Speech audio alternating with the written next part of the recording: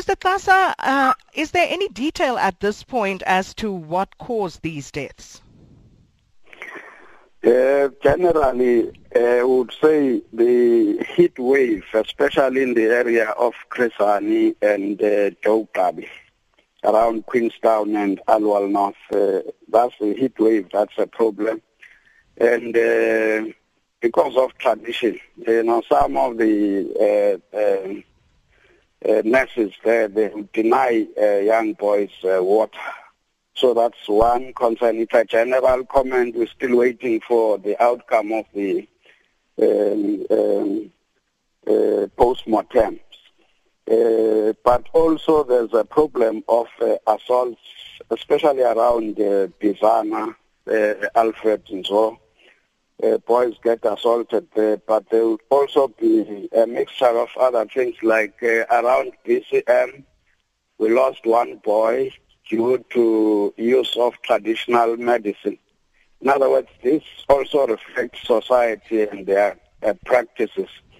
But all of it is getting attributed to initiation.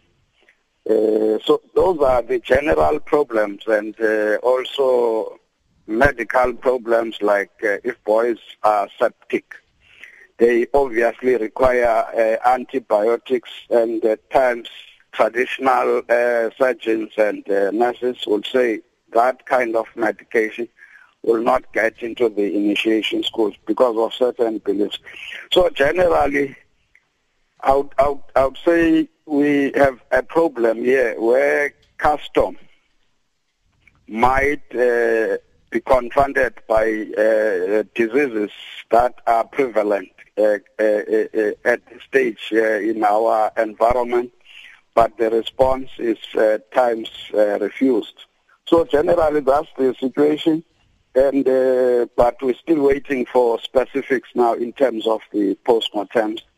There are instances where there are known traditional surgeons who are doing this for purposes of getting money, and they are known to be illegal. One such where we have lost a boy is around Bizana again, and it's almost like a common name. Police are looking for him.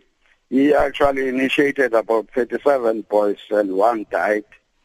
So he's on the run, and the police are after him. So, Mr. Tlasa, what needs to be done now? Because government has really been working hard in trying to eliminate these deaths at initiation schools. Minister Obed Bapela has been very instrumental. So what needs to happen now? Should parents lay criminal charges? I mean, what do they do from here on? Yes, we are all concerned because we think we have been doing a lot in terms of making people aware that this custom is killing now. And families should look after their children. But it looks like it's something bigger than what we're thinking. It's something that requires some kind of moral regeneration, because it looks like even families have a problem. What needs to be done, or what we have done already, is we think, some of these initiation schools now are hubs of criminals. And we're collaborating with the police and the National Prosecuting Authority to deal with that aspect of it. But we have passed a piece of legislation as a province where we now we have assigned responsibilities to families, because it's most of them who have been letting us down when these traditional surgeons commit some of these. Parents who didn't want to come forward, and we have dealt with that. We have got a piece of legislation now that we are going to use to deal with parents if they don't want to come forward and lay charges against these people. We are also having this piece of legislation that has actually now regulated all the forums across the province. And in the forums themselves, we have got municipal councils actively participating. In each ward, we expect the ward councillor to be at the center of this thing, as well as traditional leader in the area. In other words, we want to make this a community campaign instead of government, because we can't be everywhere. We want to start with the family and then the community. But at the center, we must have these two authorities, traditional as well as elected councillors, but also the legislature in the province.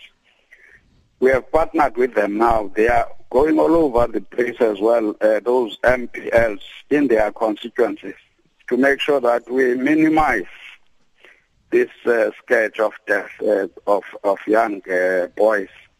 But like I'm saying, it's a campaign that we can do, but at the end of the day, it's the family that takes the decision to say, I'm taking my boy to an initiation school. So we always call on the parents to make sure that they are not part of killing of their own children.